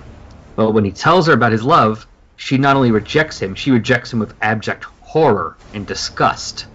And so he has no problem whatsoever planting the explosive that they need to, which basically destroy a plant, killing everyone inside, and releasing poisonous methane gas, killing everyone on the planet, and we see including her. Talks briefly then how he's brought to this church. Because they're in war, he raises through the ranks quickly, eventually becoming one of the second in command to their evil pope, until that evil Pope unfortunately suffers an accident with, drinking a poisonous drink. You know how it goes. Happens all the time. That old story. And now he's in charge. Eventually he communes with his gods and actually meets them. He doesn't actually think they are gods. He realizes that they're just more powerful aliens. But for the power they're willing to give him, he doesn't care if they're gods or not. He's willing to deal and do what they say for his power. So right now he's just waiting for this guy to be healed. And his head cardinal brings him his food, including a glass of wine. And he looks at it and he goes, maybe not. Drops it and decides to go to his chambers to meditate on his own. The end. Interesting story. Yeah. I have some Dreadstar issues, or I've had some Dreadstar issues, but I've never sat down and read them before. I don't know why. I am a fan of Jim Starlin, his stories, his art. I am a big fan of both, so I don't know why I never went into this before. I guess it's just a lack of familiarity with the characters that it just never pulled me in for that reason. But this is kind of typical Jim Starlin stuff where, there's definitely an edge to it and definitely some commentary about society and how they look at people and how people interact. This was a good story. I like this. Yeah, I like Jim Starlin a lot too. I met him a few years ago at HeroesCon. He's actually a pretty nice guy to talk to if you ever get a chance to talk to him at a con. But I know Dreadstar. I may have a few issues, but I've never read it because I think it was just before my time. Because I started reading comics kind of in the early '90s, and by that time, Epic was kind of defunct, at least in the format that it was here for Dreadstar. But I really enjoyed this. I thought this was a really good insight into this guy. And even though I'm assuming that he's done all sorts of awful things, being the head bad guy who's trying to exterminate the title character, you do feel for him and you understand where he's coming from and all that. And I like a lot of the sci-fi trappings that Starlin puts into this because you can see echoes of some of the other stuff, not only that he had done prior, but some of the stuff he would do afterwards. The talk of the fact that this guy is they call him the lordship, and he's the High Lord Papal, and he's the Pope to these space aliens.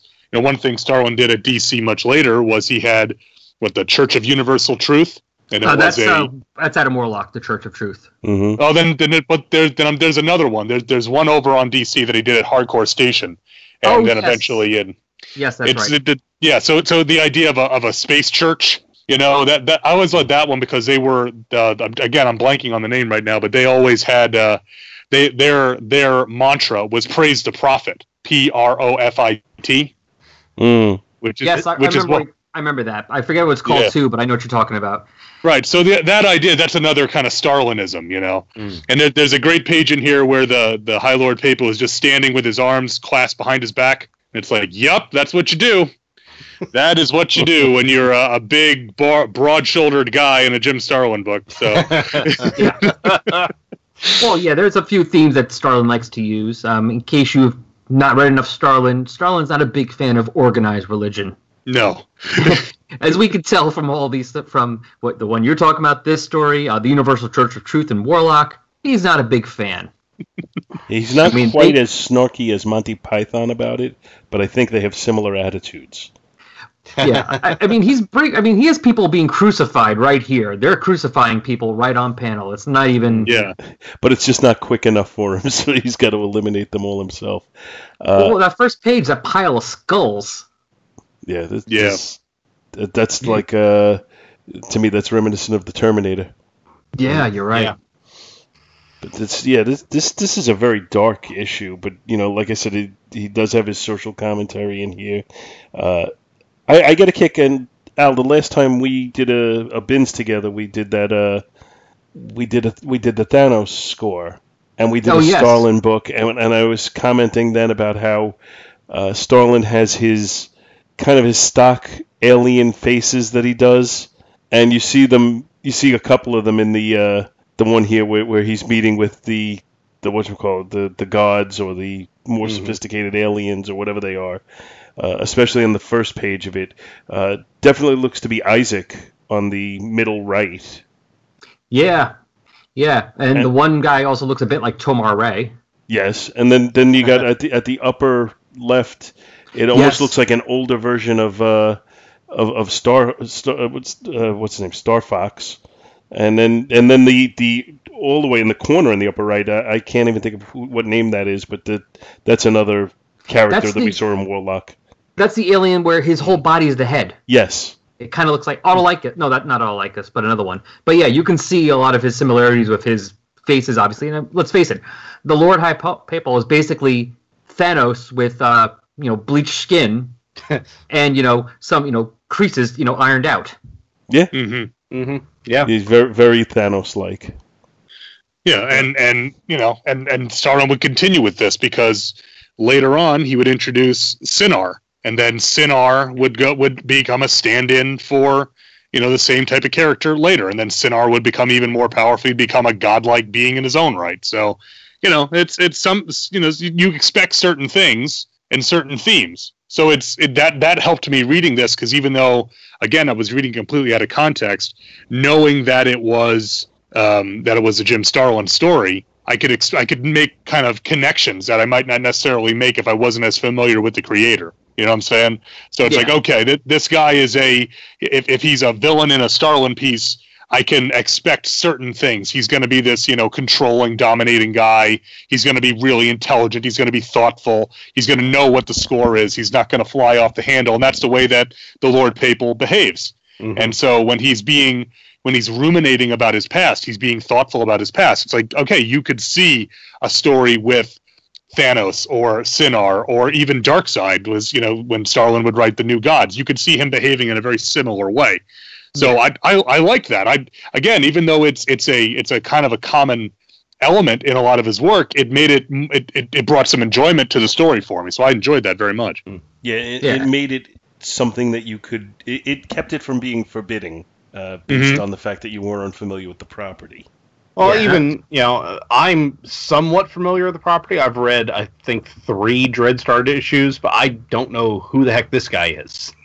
This is the first time. But you do now. I do now, and what I like about it is, like we were saying, it gives you the background of this guy, where you can understand why he is where he is, but he's still crucifying people. Right. So you can't sympathize with him. You understand, this is what made him that way, but he's not a likable guy. It's not like you're reading Dr. Doom here where you can kind of see where he might have a point. This guy doesn't. Dr. Doom is a likable guy? Well, if your name is Professor Allen, maybe. Yeah. Oh, I'm sorry. I'm not the mirror gene. That's right. No, but there's a trick to that. And by trick I mean it's not easy to do. You have to be a talented writer to make somebody villainous and yet have you empathize with him. Mm-hmm. Yeah, you can empathize with his background. Yeah, you don't agree with his actions in any way, shape, or form, but you can understand why. And to me, that's quality writing because that's writing a 3-dimensional character. Mm-hmm. Yeah, you can see why this man needs to be killed, and that I'm assuming at some point Dreadstar will probably end up killing him. And I don't have a problem with that, but you can feel bad for the child that he was, that this, he had to go through that and become this. Well, you could even feel sorry for him as an adult when he gets rejected by that woman who he's trying to save. Yeah, like the one decent, it looks like it's the one good thing he's done, or tried to do actually, was save her. And, well, that didn't work, so screw it, I'm going to go full evil. Yeah. Yeah, and this was, I'm glad I randomly picked this one that I had access to, because I've only read, now this would be the 3rd issue of Dreadstar I read. I picked up 2 randomly at the last Comic-Con I was at over the summer, at the Tampa Bay Comic-Con, and because I'd never read that before either, Dreadstar. It was mostly coming out before and right when I was starting to read comics, so I was just getting into Marvel, branching out into DC. I haven't yet, gone into independent stuff. And then when it was coming, I know he came back out with Dreadstar in the mid-90s with, what was that thing he did with Dark Horse? I think it was under, like, Barova or something? Barava? I'm not sure. I don't know. There's a couple other creators had, like, their own books coming out from Dark Horse briefly, but I was starting college then. I was broke. At that point, I was broke. I was down to the bare minimal, like, 1 or 2 comics here and there. So I wasn't grabbing things I didn't know. So I never really had a chance to read Dreadstar.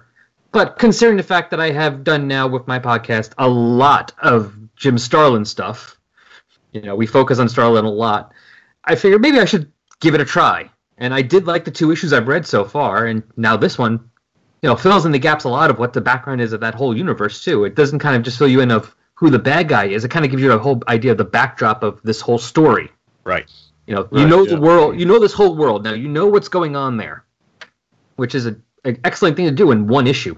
Oh, yeah. That doesn't even feature your main cast, obviously. Yeah, I really, I'm going to give away early. I'm going to have high grades on this one. Yeah. So am I. I feel like I was going to say I feel a bit biased, but well, I mean, I don't do a podcast that focuses on Jim Starlin, but I am a Jim Starlin fan. I don't think I've ever read anything by Jim Starlin that I thought, oh, that was awful. I didn't like the Infinity Crusade, I have to say. That might be my lowest point with Starlin. Yeah, that's my least favorite one, but I've only read it the 1 time, so we'll see when I get to it. And I mean, not my show is not a Starlin show, but it's an Adam Warlock Thanos show. There's going to be a lot of Starlin there. Yeah. You just have to accept that. If you don't like Starlin, it's not the show it wouldn't be the show to do then. And I'm thinking the Infinity Crusade was more a marketing-driven idea than I get the feeling that in order for Starlin to write something close to what he wanted to write, they had to, he had to give in to they're wanting to do all sorts of crossovers and other things in there that I think probably diluted it and made it, not as good as it could have been if he had done it on his own. Yeah, because I did enjoy some of the other stuff he did a few years later where he didn't have to deal with all the tie-ins, like Marvel The End. Mm-hmm. And one of the other 2 Infinity ones he did where he got to just do the 6-issue story on his own and that's it. Yeah. But although I did like Infinity War, which had a lot of crossovers to it, so it could be hit and miss. Anyway, but let's get back to this one, and I guess it's time for you to rate this one. Yes. Okay. Cover, I like. It's a good cover. I have no idea who this guy is. Just when I first looked at it, but it kind of tells you everything you need to know. He's an evil SOB, and he's a mean, nasty one. There's my only downside for it is it does seem like there's a bit lacking in some detail of him, but then again, this character doesn't have much detail. But I still think it's a good cover, but pretty damn good. So I give it a B+. Story the art is excellent. The art is Starlin at doing some of his best stuff, I think. It's really well done. I love the details. I mean, that first page, not just the close-up of the guy and Lord Papal and his head guy giving the report, but you can see all the guys being crucified in the background. You see all the skulls back there, including the one guy dumping more skulls from the bucket, and the buildings back there. I really do love the art in this issue, so I'm giving it a full-up A. The story, like we said, story is really easy to follow. It gives me, even though it's issue 11, it's a good one-shot story. It tells us everything we need to know about the main villain of the piece and also the universe of the story. I'm giving this a straight-up A as well, so basically I'm giving the whole thing an A. Makes it easy. I think it's a really solid cover. It's something where you see it and you're intrigued by it, so that's one of the most important things. It's something that makes you want to see what is this guy about? What's going on here?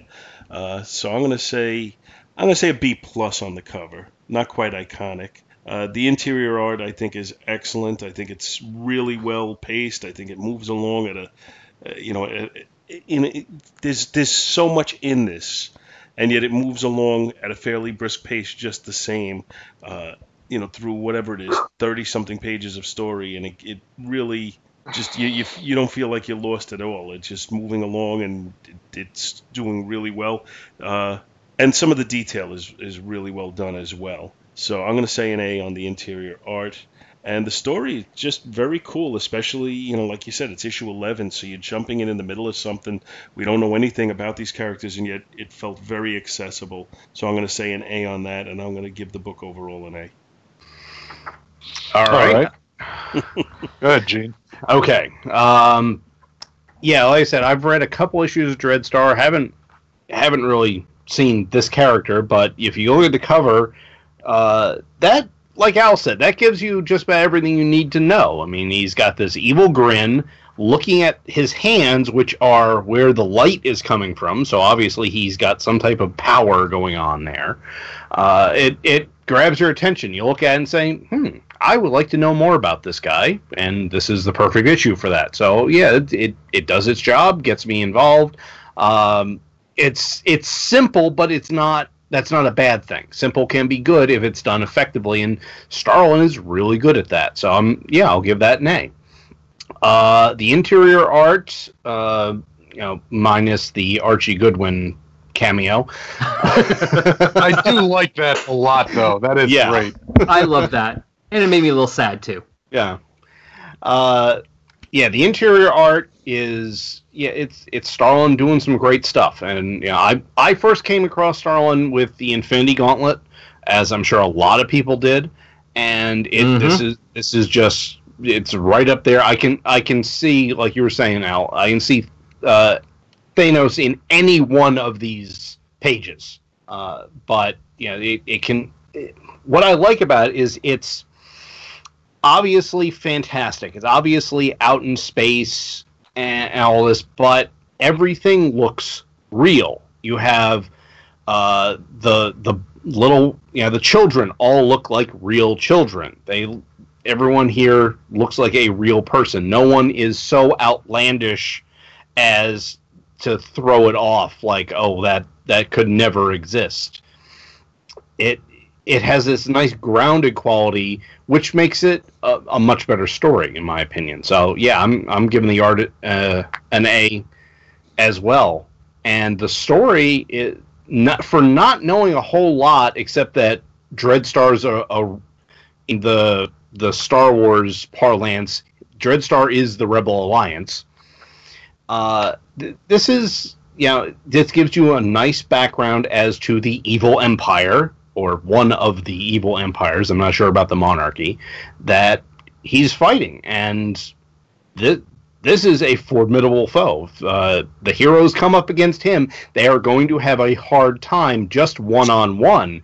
And the fact that he commands fleets of ships and, I'm guessing, millions of troops, this is going to be a tough one. But you get his background, like I said, you don't feel like whatever he's doing is right, but you understand why he is doing it, and it's a great primer for the entire series. And the fact that it's in issue 11 makes me wonder what issues 1 through 10 were.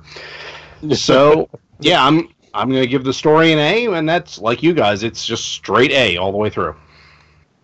All right, just to close the loop earlier. The outfit that I was thinking of from Starlin's work on like Hardcore Station and Rand Thanagar Holy War was the Eternal Light Corporation. That's it. Yes, and they were the ones that said Deacon Dark was head of the Eternal Light Corporation and was praised the prophet. That was what he always said. That's why if you go on my Twitter, my icon is still to this day Sinar the Demiurge, and on my profile it does say praise the prophet, because I'm a big fan of Rand Thanagar Holy War and Sinar the Demiurge. But in any event, I may be the only one. I actually asked Jim Starlin to sign my copy of the Hawkman special from the Rand Thanagar Holy War, and he said, "You're the only person who's ever asked me to sign this," and I'm very proud of that. But getting into Dreadstar number 11, the cover, it's very stark. It's just almost all black and white. There's a little bit of red in his eyes, and there's a little bit on his shoulders where it's not completely washed out. I like it.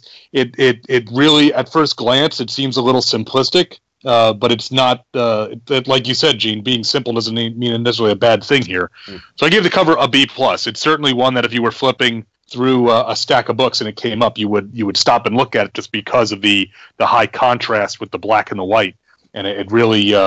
The lack of color is going to make it stand out. Normally, a lot of times we have a lot of color on covers, so this is the opposite of that. So I give the cover a B+. I thought it was really good. The art, as I said, I'm a big fan of Jim Starlin, so that not much is required to get me to like his art. I like his use of repeating panels, like when Spydar comes through the portal, and then later we see one of the Lord Papal walking away, and we get the repeated panels across the width of the page. I think that's a really nice design touch. I like that we get different size panels so that the pages no two pages are laid out the same way. And there's varying different, page layouts depending on whether we're in the present with his thoughts or in the flashback. So I thought that was nice. The art is really good. So I give the art just a straight up A. I think it's I'm a sucker for Jim Starlin's art. So I may be more prone, but I'm down with it. The story, I really like the story because, as I said, even having never read Dreadstar, I now feel that I really have a good sense not only of this character but of the world that this story takes place in, and at least some part of the conflict. And what this guy's role in it is, and Dreadstar obviously is the guy opposed to this guy. So, all the stuff like we were saying about feeling some empathy for this awful person that we know does all this awful stuff is it's a good trick if you can pull it off. And Starlin, I think, does a very commendable job of that. It's easy to follow, even though there's some broad concepts in here, and it doesn't get bogged down in itself. It's very cleanly written. So I gave the story an A, and overall, the book got an A-. I thought this was a really enjoyable read. I wasn't sure what to expect, frankly, when Al made this suggestion, but I'm glad you brought it because it introduced me to something new that I may have to track down some more of. It's definitely making me want to track down some Dreadstar stuff and go pick that up. So did its job. Yeah, definitely. Absolutely. Definitely. Good choice, Al. Why don't you guys tell everybody where they can find you before we sign off? I'm right in my room, but I don't believe that's any of your business, Paul. I mean, what next? Ask whether I'm wearing pants? Thanks. It's just rude. I'm sorry. All I could think of always is that bit on Family Guy. It's like that place we went with that nosy waiter. He's like, "Okay, who had the steak? I don't believe that's any of your business." But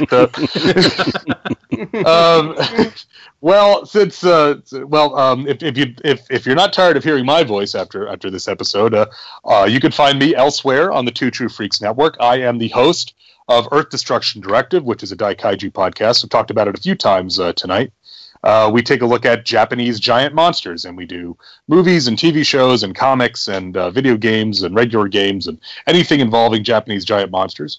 I'm also one of the co-hosts on the Vault of Startling Monster Horror Tales of Terror, along with my brother Jason and the hair metal hero Chris Tyler and Chris Honeywell. And we cover horror cinema primarily on that, although we have occasionally touched on comics every now and again. And I'm also one of the co-hosts at Get Back to the Wrestling. Finally, there's a podcast on the internet about professional wrestling, and I co-host that with my brother Jason and with the Hair Metal Hero, and we talk about pro wrestling. So please check out the podcast if any of those sound interesting to you. All right, I guess I'll go next then.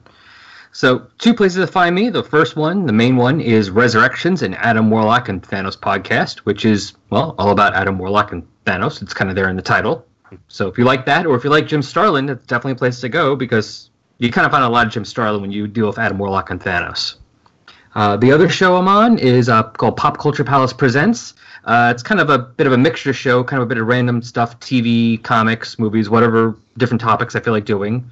And in fact, since we're doing this right after Halloween, both those shows were involved with 2 crossovers recently. If you want to look those up. I was involved in the Best Event Ever crossover, where a bunch of podcasts and blogs covered Underworld Unleashed. So I have a couple episodes on that. And I also just did a 4-part crossover cover because, well, Mephisto decided to attack us. And we were forced to cover the Mephisto-verse miniseries from 1987, which is, well, pretty horrific. Yeah, I listened to that episode today. I'm sorry you had to go through that. Yes. Oh, thank you. So, yeah, those are the places to find me. All right. Right now, the only place you can find me other than guest spots is at thehammerstrikes.com, which is my weekly blog. Every Thursday, I come out with a new geeky topic. For some reason, I inadvertently ended up with a Halloween theme for October. I did not plan that out. It just happened. Coming out of that, though, in beginning of November, I am going to answer a question that someone brought up on Facebook, is what happened to all the worlds that V'ger digitized after it merged with Ilea and Decker? So it's probably something that no one but me has thought about. But that's the kind of thing you get at the blog. Right now, my podcasts are on hold. I'm the Quantum Cast, where we go over everything Quasar, also known as the Kevin Bacon of the Marvel Universe, is probably not going to be picking back up anytime soon due to my co-host having some issues where he can't podcast very easily. Similar to that, Anime Freaks is on hold because, well, that's why Dr. Bill isn't on here. He has no time, therefore the show doesn't get done. And the Hammer podcasts, keep an eye on that one. That we may be getting something special going in the new year for that. So, can't say too much, but we got something in the works. So hopefully we'll be picking back up on that fairly soon. Nice. All right. Thank you, guys. Thanks for coming at, kind of last minute. I, just asked this morning and you all cleared your schedules and came out, and I appreciate it. And hopefully everybody listening appreciates it as well, because I think you did it. I think everybody did a good job tonight. So hope everybody enjoyed listening, and I know I enjoyed talking, and come on back next week and we'll see who we have then. Thank you so much for listening to our show, and we hope you'll continue to join us each and every week for more good old-fashioned comic book back issue awesomeness. You can contact Back to the Bins to leave feedback, comments, questions, suggestions, and criticisms via email at backtothebins@gmail.com or by joining the Back to the Bins group on Facebook. Back to the Bins is a proud affiliate of the Two True Freaks Internet Radio Network, which you may find at www.twotruefreaks.com. Two True Freaks is a registered trademark of DiManzo Corps of Milan, Italy. All rights reserved. Each and every month, the Two True Freaks Network produces dozens of new and exciting episodes which regularly reach tens of thousands of loyal listeners worldwide. Sponsorship and or advertising opportunities are available. Inquiries may be made via email to twotruefreaks@gmail.com. Please take a moment to stop by the twotruefreaks.com site and check out their many other fine podcasts, won't you? Thanks, and we'll see you next week. Oh man, this is going to be so much fun. Paul, what a nice guy. I mean, we just recorded not that long ago, and then he says he's going to delay the recording tonight so I can make it. And I said I had family in-laws, and I wasn't going to be able to make the recording, but he said, no problem. Do it a little bit later. Man, just, what a guy. Jack and Eddie is going to be on, and Gino. I've recorded with them so many times, it'll be like old home week. It's like getting all the B-listers back together again. Oh, and Al Sedano, I don't think I've ever recorded with him. This is going to be great. Let me just head on up to the studio, and it looks like the building's kind of dark, but, well, I guess maybe they're going for like a relaxed vibe, little low lights, make everyone a little comfortable. That's just Paul doing his producer thing, I guess, but what's the door lock? That hardly ever happens. Well, fortunately, I used to be an intern around here, so push the welcome mat aside. And there is the key. Smooth as silk. I am so glad one of those times when Dr. Bill wanted me to get his warm 2-liter bottles of Diet Mountain Dew that I swung by the locksmith on the way and had this extra key made. And I don't know if Paul or Bill or Scott ever noticed all of those references to the Quarterbend podcast I would put in their rundowns, but hey, you got to do what you got to do, even when you're an intern. So anyway, let me put the key back under the mat and just walk in. Hey, where is everybody? It looks like they recorded without me. No!